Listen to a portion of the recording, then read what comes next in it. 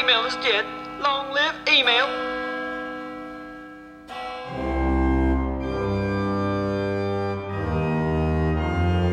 Dearly beloved, we have gathered together once more to celebrate email going gently into the good night. My name is Andrea Bridges Smith, and I'll be chiseling on email's headstone today.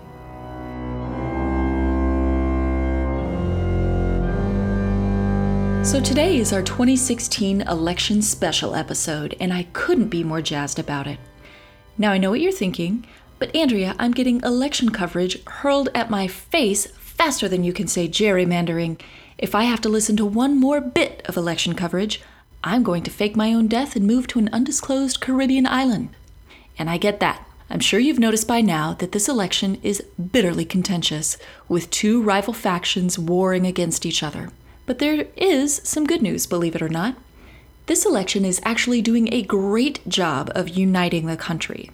No matter where you are on the political spectrum, just know that you and every other American feel exactly the same way. And that is, okay, wow, we're really, okay. Is there like a paper bag that I could breathe into? Because, okay, I think maybe I just need a minute. So let's step aside from debating the merits of this candidate or that for a minute, and instead, let's dig into their email campaigns. That's what we all really care about, right? Return Path has been doing a fantastic job of covering the email campaigns of the presidential candidates. There's a whole section of their site devoted just to that. And let me tell you, it is some fascinating stuff. I was lucky enough to sit down with Tom Sather, the Senior Director of Research at Return Path, and ask him all about it. So here it is, our election special episode with Tom Sather. All right, Tom, well, thank you so much for taking the time to be with us here today. Thank you for having me. So I have been following your election coverage with great interest, and it sounds like you guys have your finger on the pulse of what's going on with this election, at least in terms of email. So I wanted to ask you some questions about it because this is certainly an interesting campaign season, if nothing else. To say the least. Yes. So how do you think that this year's presidential campaign has stacked up email-wise? Yeah, so I think, if we go back to 2012, when Obama was running, he raised in that election over $500 million. So that's $500 million through email marketing alone. And so we kind of wrote the rules on digital marketing for fundraising. Also, after the election, when he won, kind of the star of the election wasn't Obama as much. It was actually email. And you could, pick up the paper and the email team was being interviewed and talking about their program and how they were able to raise so much money through email marketing. So it was kind of the star of the show in the 2012 election. So in 2016, obviously, I was very keen to look at exactly how email would be shaping up, as I knew it would probably play a central role as it did in 2012. And in some regards, I was right. Email marketing has played a central role. It has made plenty of headlines in this election, which we'll probably talk about here in a bit too. But, some of the things that we see are some of the same that we've seen in 2012, which is of no surprise. And, if we look at Hillary Clinton's campaign, which her campaign team probably consists of a lot of the same people from the 2012 election that were working for Obama. But, they do a lot of segmentation based on previous donation size or whether or not they've actually even donated ever. And they do a lot of A/B testing on their subject line. So the Obama team had a large team of writers, over 20 writers that would sit down every morning and write 3 to 5 different subject line variations, test them out, and then pick the winner and send it out to everyone. And just give you an idea of how effective that was, just one campaign was able to raise over $2 million. And if they hadn't done any testing, let's just say they trusted their gut, picked the one that they thought would be the winner, they would have made about $1.4 million less than the highest winning subject line. So in that regard, we see the Hillary Clinton campaign doing a lot of A/B testing. And assumingly, based on the fundraising amounts, because she is making a lot more money through fundraising than the Trump campaign, we can assume that that's working for her and that she's doing well. That email is also playing a very central role in her digital marketing campaign. And if we look now at the Trump campaign, it is a bit different. And they are two different people too, right? So Clinton has been a career politician. She has been at somewhat of an advantage because she knows how to run a campaign. She's been through it many times before. and also learned a lot, I'm assuming, from the Obama campaign as well. And with the Trump campaign, we didn't see any fundraising come through probably up until June when he sent his very first fundraising email. Prior to that, all the emails being deployed by the Trump campaign were encouraging people to attend rallies. Also at that time, the Republican debates were going on, so they were also encouraging people to tune in and watch him on the TV. So it was essentially mobilizing his voters for certain events, whether it's televised or, a live event. And he didn't do any fundraising prior to June. So those are some of the things that we're seeing with email marketing. So we see on one side, heavy usage of email for fundraising. And on the other side, they've only been using fundraising for the past 3 months. And for Trump's campaign, we see a lot of segmentation, but not a lot of the A/B testing as we do, say, with the Clinton campaign. So those are kind of the two stark differences that we're seeing. So you make a pretty good case for not trusting your gut and doing some A/B testing. Apparently, people's guts are costing them literally millions of dollars. It's true, yes. And that's and that's the learning that anyone can take, whether you're a retailer or some other nonprofit, is that A/B testing isn't a nice to have. I know that a lot of times it is. It's hard work to do because you have to create your sample size, you have to create your testing, then you have to make sure you have great software and are able to do that. But I can't stress enough that you should try to find the time to do that because, like you noticed, that it can be a difference of, millions of dollars. And especially if you're a small startup, or even someone running for the president, it's extremely important. So have you seen any kind of new trends with email this campaign season? Are there any fancy new tricks that people are deploying in their campaign emails, or is it pretty standard, pretty basic? Yeah, surprisingly enough, in this year, I was expecting, because email has evolved, even though it is 45 years old at this point and hasn't changed a lot over those 45 years. I was expecting, some changes because we have seen a lot of innovation just over the past 4 to 5 years. So I was expecting to see some new things within email, but actually I haven't seen a lot of new innovation. So for example, the Clinton campaign, if you just remove Clinton and replace it with Obama, you probably wouldn't know that we were talking about the 2016 election because they're using a lot of the same tactics. There may be certain technologies and things that they're using that, I have no visibility into and through the data we see, but it seems like it's pretty cut and dry and very similar to what we're seeing in 2012. And then if we look at the Trump campaign, theirs in some ways are a little bit more basic, right? Because they are doing kind of standard sending out. But they're doing some kind of interesting and unique things too. So for example, since they have been late to the game for using email for fundraising, they were obviously at a disadvantage to Clinton because their email list size was a lot smaller. So they had to go out and try to build their list quickly. And on the political front, even though on the email marketing side for retailers and things like that, we always try to get people to avoid doing things like buying lists and doing list rental, because it can cause a lot of damage to your program. And in this case, at least for political campaigns, you're only in it for a few months anyway. So and it's very common then to go out and purchase lists. There are companies out there that are dedicated solely of acquiring lists based on political affiliation that they can sell, and they're pretty well matched. So it's not an uncommon thing to do. So we did see when Trump had essentially, won the nomination or was very close to it before the Republican National Convention, that he started to grow his list by acquiring email lists. So that is something that we can, that we've seen for Trump do, which isn't, again, uncommon. So he was able to grow his email list quickly through that. But then obviously he was running into list quality problems and whatnot, so they had to try to find out how to clean those. And, outside of list hygiene services, seeing them do things like, surveys so they can kind of match preferences, so they can kind of tell which side they're leaning on more. In addition to these surveys, besides helping clean up lists, can help tailor messaging for future messages. For example, I see a lot of emails that, and they weren't asking for fundraising or for donations or anything like that. They were simply for surveys, asking them on their opinions of things like immigration.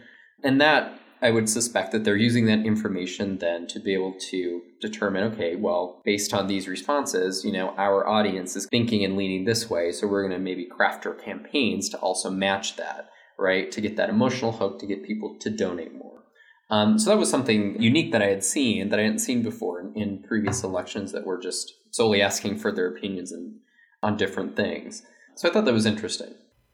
Yeah, one thing that I wanted to talk to you about was kind of the email frequency level.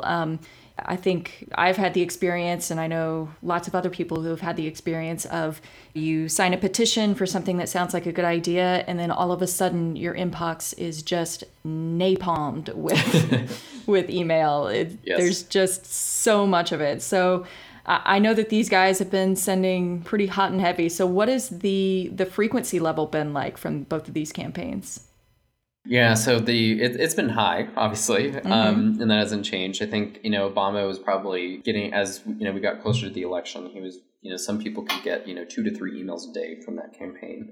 And we're seeing now, the frequency levels for both Clinton and Trump to their subscribers is about once a day, slightly more too, depending on, what segment you're going to be on that list. So you will probably receive something daily. Clinton definitely does send out a lot more email than, say, Trump. That campaign sends out about 3 times as much email as the Trump campaign does. And part of that is just due to the fact that they do a lot more A/B testing and segmentation. So it's not like everyone is getting, those same emails, but we are seeing those volumes increase, especially as the election grows near. If you look at the volumes, they do steadily trend upwards. But also too, I think, if we look back into 2012, Obama's team sent out a lot of email too, and became kind of a running joke even on the late night TV shows. And one of the findings that the digital marketing team found when they were sending out so much email, that it had actually very little effect on the program. Right. Meaning that people didn't complain. They didn't report the email as spam as much. They didn't unsubscribe as much. So they kept turning the knob up and kept increasing it till they could see what's the breaking point for these people? And they couldn't actually find one. So they're finding then in there, and it could just be, and I wouldn't recommend that everyone do this. This is probably isolated to presidential elections, because at least we know that there is an endpoint to it, right? You can actually increase that frequency. You don't have to be too afraid of sending more.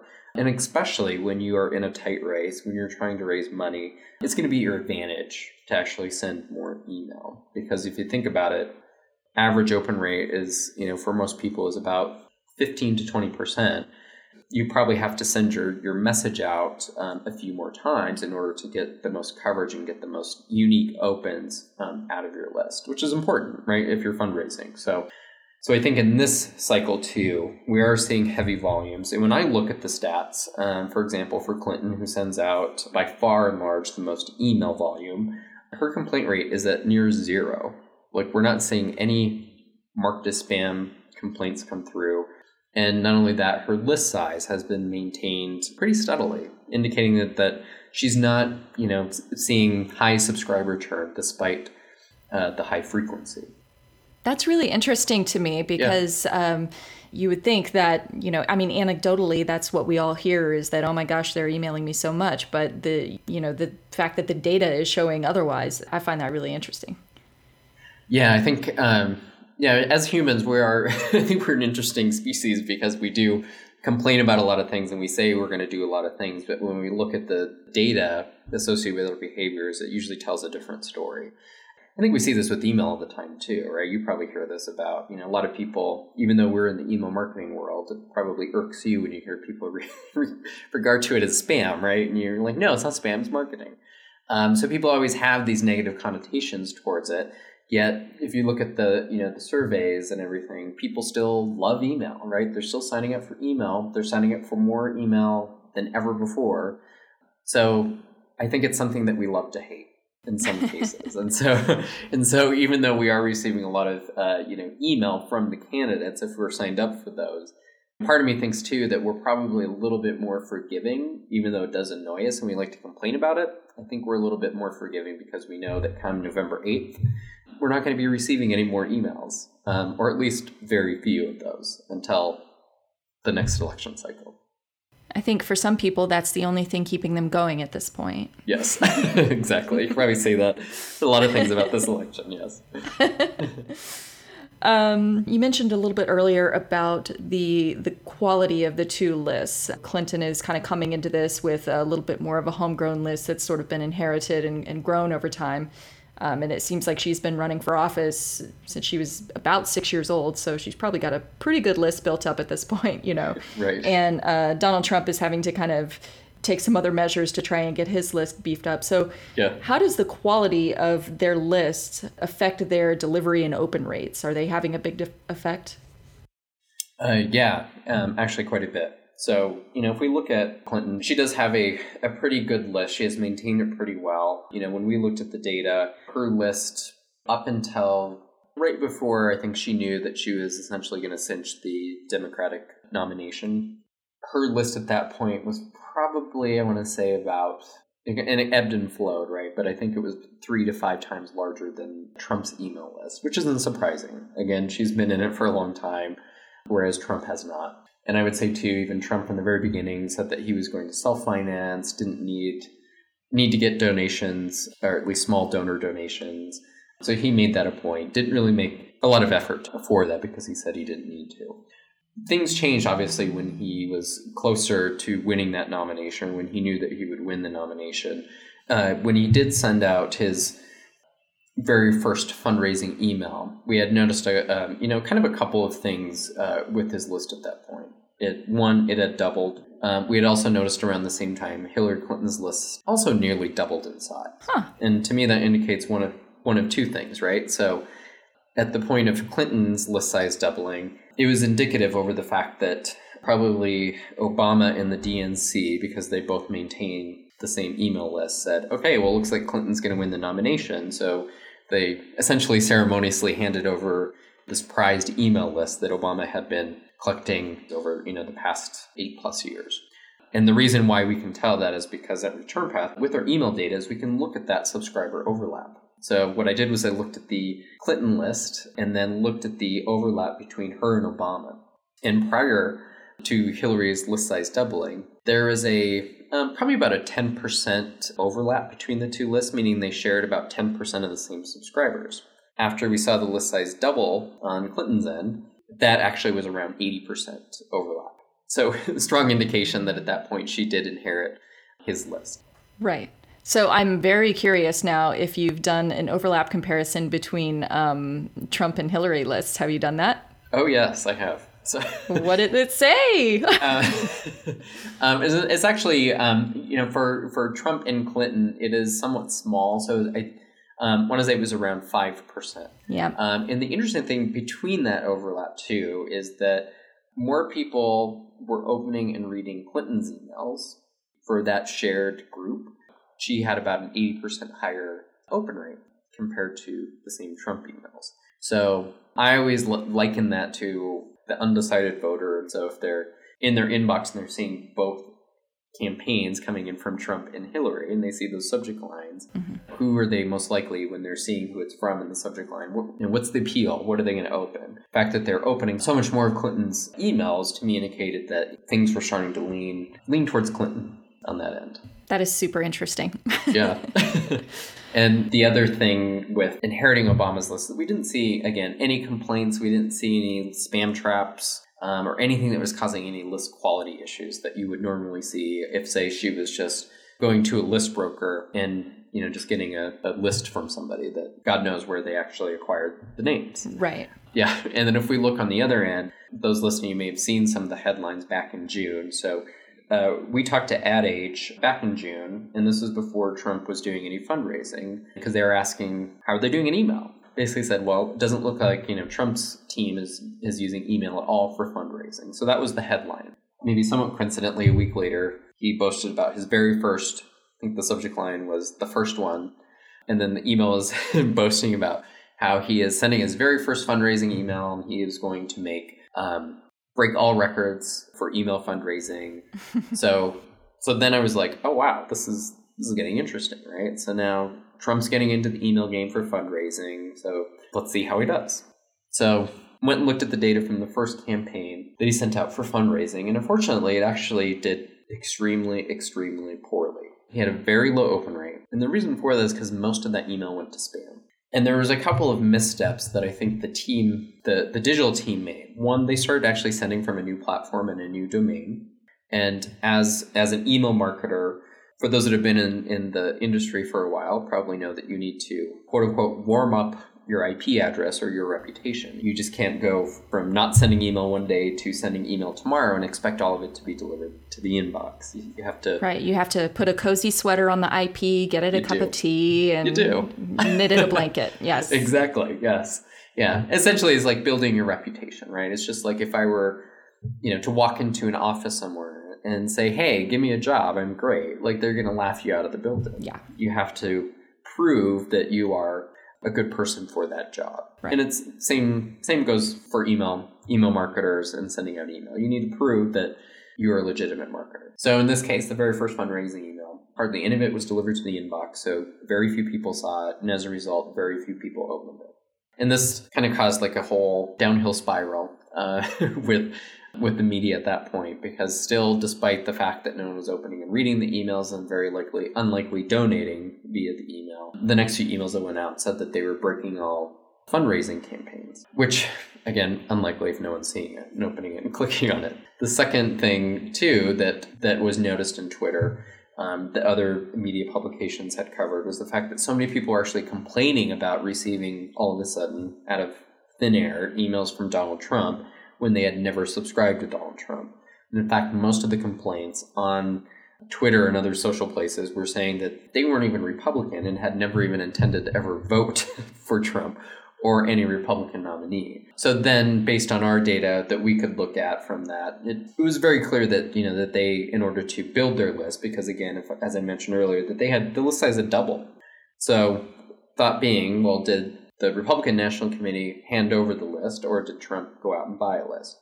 But based on the fact that we could see the complaints after he sent the very first fundraising emails, it was in excess of 7% at some points. Wow. For campaigns. Gracious. Yeah, very high. And just, if you're wondering what is an acceptable rate, most people are under 0.1%. So he was at 7%. Yeah, that's a different number. Most people wouldn't probably ever reach that amount. The other thing that we had noticed, too, that you may have actually read in the news, is that a lot of foreign nationals, so for example, MPs in Iceland and others in the UK, had been receiving these fundraising emails from the Trump campaign. And of course, as you may know, soliciting donations from foreign nationals is in fact illegal. So then I thought, well, that'd be really interesting to see what the percentage of his list is actually outside of the US. So we looked at our own subscriber panel and found that it was around 1% of his list existed outside of the country. And it may even be more, again, but that was pretty telling, that the fact that they did buy a list, because we saw some of the list quality issues due to things like complaints, and then also the fact that we were seeing so many foreign people on the list indicated that they weren't doing any sort of list hygiene on it. For example, there's easy things like just removing the country code, like searching for .co.uk and removing those addresses is kind of an easy thing to do. So those were kind of the first missteps that they were making, in kind of building out their list. And I would say too, not to be too harsh on them, but it's a common mistake, right? If you are new to email and email marketing, we probably see this all the time. So it's a common mistake, but something that probably could have been easily avoided too. Yeah, that's really interesting. So let's talk a little bit about the content of these emails. One of my favorite tools of yours is Inbox Insight, which allows you to go and spy on other people's email campaigns without having to subscribe to them. It's cool. It's my favorite thing to play with. Yes, I love it too. So that, I assume that you can use that to kind of go in and take a look at, and get a rough idea of the content of these emails. So what are they like? What's in them? Or is it just all donation, please donate all the time? Or is it, are they using good visuals? Is it pretty simple? Like, how does it break out? Yeah, most of the, it varies, of course, but I think most of the messages are pretty simple. There are, in some cases, long form, long copy. They are many pages to read through. And that is somewhat of an old copywriting technique, right? I think a lot of people think that short and sweet actually gets higher conversions, but oddly enough, in some cases, longer form copywriting is more effective. And we see that especially if you look at Trump's emails. They're very, they're broken up into one or two sentences in chunks, and they go across many different pages. Reason for that, is just that people kind of get sucked into it and start reading it to follow through. And there's this human element where we're, feeling like we've committed to half of this email already. We may as well finish it and continue down that journey, as opposed to something that I can just glance at and delete and forget about. So that's why I think part of that reason why we're seeing those so effective. And then also to your question too about, is it all about donations? Like I mentioned before, Trump had just started sending out fundraising emails probably about 3 months ago. And prior to that, it was just getting people to attend rallies and tune into the TV when he was on the debates. And now we're probably seeing the Trump campaign sending about 50% of his campaigns going out for fundraising, probably another quarter for things like rallies, and then another smaller percentage, although we'll probably see less of that since time is out, but getting people to go out and register to vote, which will now be replaced as we get closer to the election for things like, get out to vote, right? So we see essentially these are email campaigns to mobilize their voters so they can get them either to get out, vote, register to vote, attend rallies, just build the base, get people excited. So it isn't all about donations. They use them for other purposes as well. Okay. So my final question for you, let's say that you got hired to be the emailer-in-chief for one of these potential commanders-in-chief. What do you do to create a successful email campaign for their presidential campaign? Yes, that's a good question. So I always say, it all starts with the list, right? So grow your list. I always recommend if you can grow it organically, please do so, because you're going to have higher quality subscribers. You're going to get a better response rate from them. But in the case for president, as I had mentioned earlier, you don't have the time to do that in most cases, especially if you're someone like Trump who is just starting out a political career. So I would start with that. Find a good list broker. Use every avenue that you can to acquire email addresses. There's social is a great place to do that, to cross-reference your social followers there, which obviously Trump has a huge social following that he came into. He could have leveraged that a little bit more. There's lots of, at least in the political realm, there's lots of good list brokers you can rent lists from that can match not only the political party, but very specific preferences that you're looking for. And then I always run that additionally through a list hygiene service, make sure that you're getting rid of those, and then even test the list out. The reason I'm being so cautious with that list is because that can essentially make or break your campaign, right? That can cause all of your emails to be delivered to spam, which then no one will open, and it can cause you to get blocked and then have to go through many steps through getting that unlisted through some of the blacklists. And then the second thing I would do is just focus on, now that we have built out that list, is just focusing on what makes a great campaign. So in this case, we can take a page from the Clinton campaign and the Obama campaign where they do a lot of testing and segmentation. And again, like I mentioned earlier, that A/B testing isn't a nice to have. It should be done with every campaign that you send out. Even if it's a small form, even if you don't know what you're doing at first, just getting in the practice of it, because I think it seems harder than it is, when you're first starting out. But like I mentioned, it can result in the difference of millions of dollars that you're losing out on. And then once you know what's resonating with your subscribers and sending out that campaign, then testing elements out within the actual message body. So for example, we've seen tests where they've actually just moved the simple call to action donate button, putting it well below the fold. Sometimes they put it in a weird location. Sometimes we see them putting odd color mixes in there. And I would also say to think, when you're doing your testing on things like that, to think unconventionally. A lot of times we'll just kind of think of the most basic elements. But one of the things that we found in there, that some of the better performing campaigns do really weird things. Like, for example, when we had the 12 Republicans, I think it was 12 Republicans running for the nomination, we were seeing subject lines with like semicolons and like weird punctuation marks within the subject lines. And the weird thing is that they actually did really well. And you can see that they were testing it too, because you could see all the different A/B tests that they were running at that same time. And the one that performed well was the one with things like misspellings and weird punctuation marks.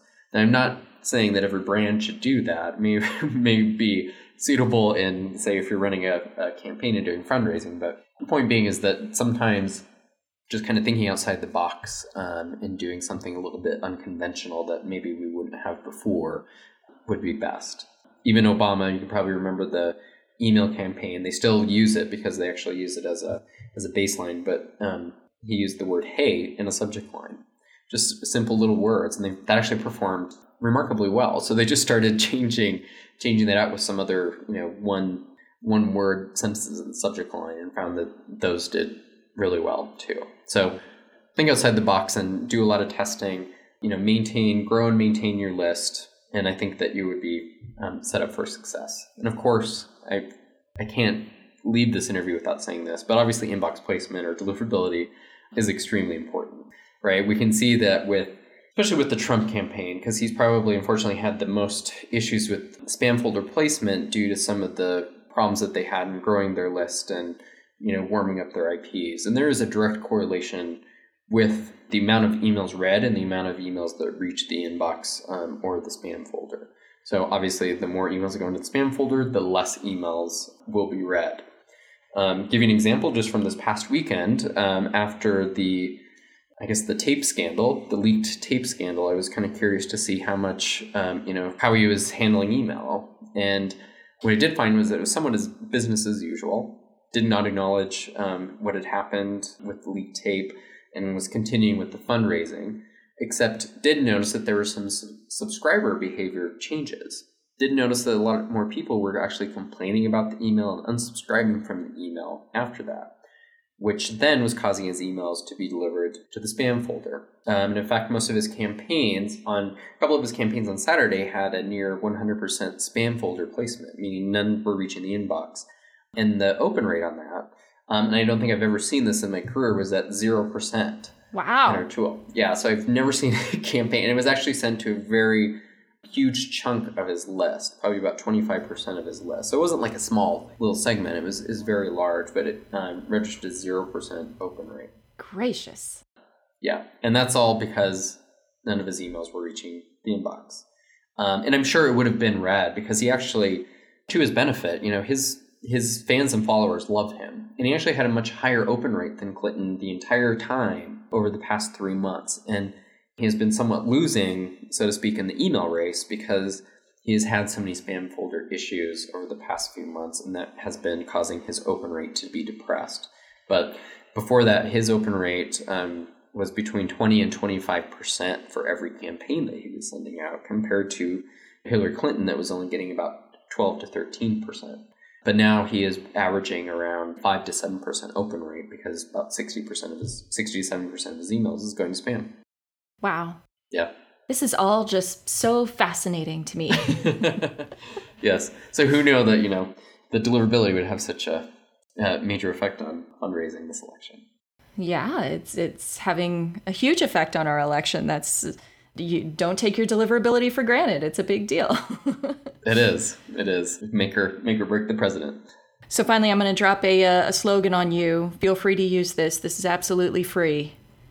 Tom Sather 2020, getting into America's inbox. Let's do it. Okay. I love it. I'm gonna print T-shirts. Great. That sounds good. Well, Tom, I want to thank you so much for being here with us today. I'm so jazzed about this. This is super interesting, and I feel like I learned a lot today. And for anybody out there who is not familiar with ReturnPath, they are a terrific partner. They have a ton of great deliverability tools that will help you reach the inbox. They have some really cool seed testing, so you can send before you send to make sure that you're not going to end up in that spam folder. Good thing to do before you send. And also, if you like spying on your competitors, and who doesn't, Inbox Insight is basically the coolest thing you've ever seen. So get in there, go spy on some people. It's fascinating. Highly recommend that. So thanks, Tom, for being here today. This was super fun. Thank you. Can I do one more plug too? Yes. If the listeners are curious about checking out the presidential stats, we do have a site dedicated to that. You can go to returnpath.com/email-for-president.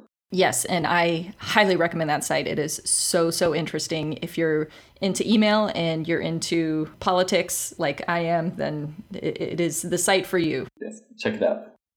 All right, that's our show for today. Dearly beloved, I want to thank you for continuing to listen. This show is so much fun to do, and I hope you're having as much fun as I am. As always, I encourage you to head on over to postup.com/emailcheckup to get a free analysis of how your emails are doing and how they could be doing. We'll be back next time to see if email has hurled itself into an active volcano, and we hope you'll join us. Until next time, email marketers, keep on rocking in the inbox, because email's not quite dead just yet.